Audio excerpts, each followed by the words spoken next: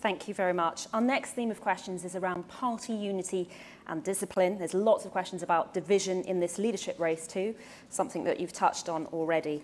Let's take this question from Andy in Brighton, who says, given that we should be attacking the Tories and not each other, why do you think some Labour MPs are so comfortable attacking the current leader?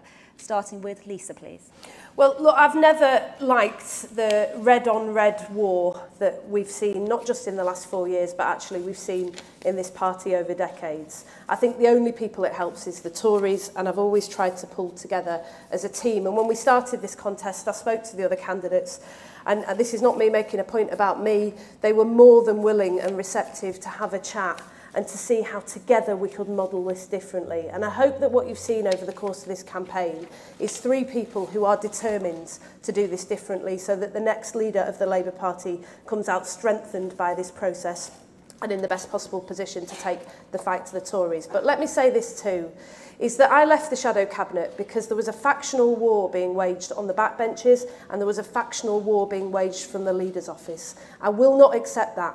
And the Labour Party that I lead will do this differently.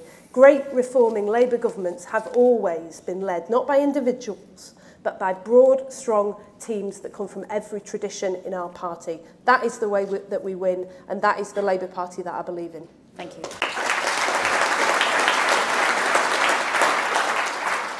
Becky. We can't go through another 4 years like we've just been through. It's as simple as that. And I honestly believe in 2017, we'd have won that general election if we'd have been a united party.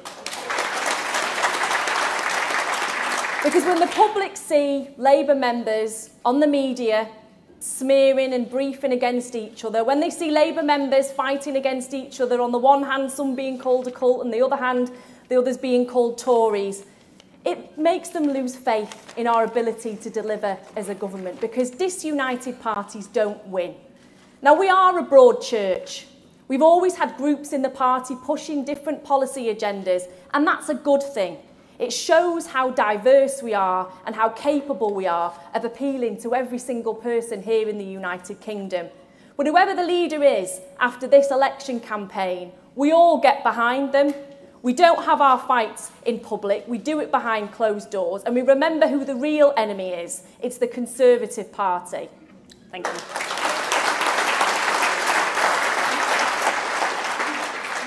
So there's a follow-up question here in 30... Shall I answer? Oh, so sorry. It was all going so well. Here's Dharma. Sorry about that. Look, there's an old saying, isn't it, that divided parties don't win elections, and it's an old saying because it's true. So we've got to unite as a party. We're 580,000 members. We should celebrate that. We're the biggest political party in Europe. What strength and passion we have as a party. We've got to stop asking the question, which bit of the party are you from, and start asking the question, what are you saying? I think and I hope that the way the 3 of us have modelled this leadership contest bodes really well for the future, because we haven't been up here taking lumps out of each other. We've been putting forward a constructive case. And that's the campaign I've tried to run as well, a positive, constructive campaign. And I too, whoever wins this, the 3 of us are here before you, it's your decision. Whoever wins this, I will get 100% behind and support in whatever they want to do, taking our party forward. Thank you very much. Let's talk about loyalty. Loyalty doesn't always apply to just being loyal to the party or to yourself or a small group of people. It's about being loyal to the policies that you pursue or wish to pursue. It's about being loyal to your membership who go out there in wind and rain, sleet and snow, and help you get elected as an MP. It's also about loyalty to those people that don't even vote for you. I know that's strange, but you do owe a loyalty to those people even if they don't see you as their chosen political party. And that sort of brings things into focus, really, that how do you bring along people who are not normally your pool of voters, shall we say, your cohort of voters. But in this leadership campaign, we're really talking about loyalty to the party. And there's only one person in the leadership campaign that was loyal to the membership, to the party, to the constituents, and that is Rebecca Long-Bailey. Both Lisa Nandy and Keir Starmer both weren't loyal to the party or to the membership or the electorate. They have cases to answer to for that. In the case of Lisa Nandy was part of the coup attempt in 2016. In fact, Jeremy wanted Lisa Nandy and part of the environment portfolio, and she refused. And what did she do? She went straight onto the backbenchers saying how rubbish he was and how she can't vote for him and this, that and the other, and then spent all her time rubbishing the party and rubbishing the leadership of the party in the mainstream media. It's no wonder she's so happy to see Andrew O'Neill and comfortable in his presence, because she's spent a lot of time on his show trashing the Labour Party. And for Lisa to come out the other day on the BBC interview and saying, oh, she believes in party unity, and she's blaming the party unity, this unity, on Jeremy Corbyn and John McDonnell and those on the left of the party. It's quite scandalous. And I think that has really cooked her goose as far as I think the membership is concerned now. Because once you try to rewrite history, it doesn't look good. I'd have more respect for her if she held her hands up and said, yes, this is what I did, take it or leave it. I'd have more respect for her for doing that. But trying to rewrite history, it's not a good look, Lisa. And when we come to Keir Starmer, well, Keir, what did he do? He's supposed to be a free thinker, he's supposed to be an intellectual or someone with gravitas. So what happened with the 2016 coup? Oh, everybody else was leaving, so I decided to go as well. That doesn't show you independent thought by Keir Starmer, does it? It shows he follows the crowd. He follows all the other sheep in the party who are left and try to bring down a democratically elected leader of the Labour Party. So we look at Keir and we say, well, and I've said this before, what does he stand for? He's plotted against the leader of the Labour Party with the Brexit debacle. And he's supposed to be an intelligent person. And what did he do?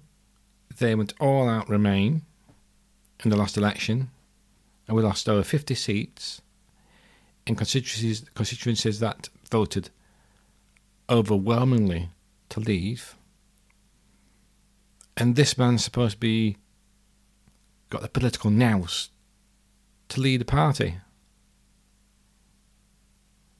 I'm sorry, but he's not showing himself up to be competent.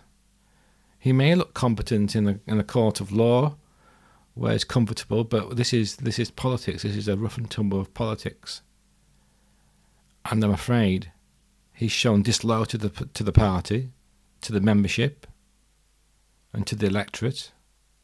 And I understand there's quite a lot of CLPs that have proposed Keir as leader of the party. My own CLP has done so. But I just feel that both Keir and Lisa, if you just look at it as loyalty to the party, they fail spectacularly.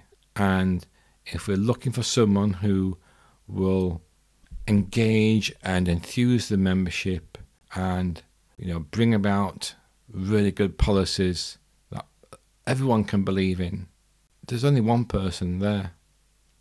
And so for loyalty, if you believe in loyalty, and I've been loyal to every single leader of the party since I was able to vote, no matter who they were, Rebecca Long-Bailey is the only choice, because she was loyal to the leader, she was loyal to the party, she was loyal to her constituents, and above all, she was loyal to the electorate as a whole.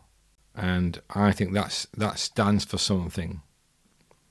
I'm sure there's many people out there who will just vote Keir Starmer because they're centre of the road members and they they feel that a centrist approach is the right approach. Well, I'm sorry, but there's no centrist party at the moment that's winning elections. So if you think you're going to win an election being the centre ground, forget it. Keir Starmer will end up being our John Major. And there'll be people out there saying, well, John Major won an election. Yeah, but it wasn't decisive. Tony Blair won the next election. And I don't think that if Keir ever becomes the leader of the party and if he actually wins an election, it'll be more like a centrist, austerity-like government than a party which we have now, which has been turned around by Jeremy to be an anti-austerity party that believes in social policies for everyone. Whether you vote for us or not, you will always be better under a Labour government than a Conservative government, as we're finding out today with the part-time Prime Minister we have in Boris Johnson. So if you want a party which has got radical policies that will make a huge difference to people on the bottom end of the ladder, as opposed to the 1% or 5% that we're so enamoured with prior to Jeremy becoming leader of the party, your only choice is Rebecca Long Bailey. Thanks a lot. See you later.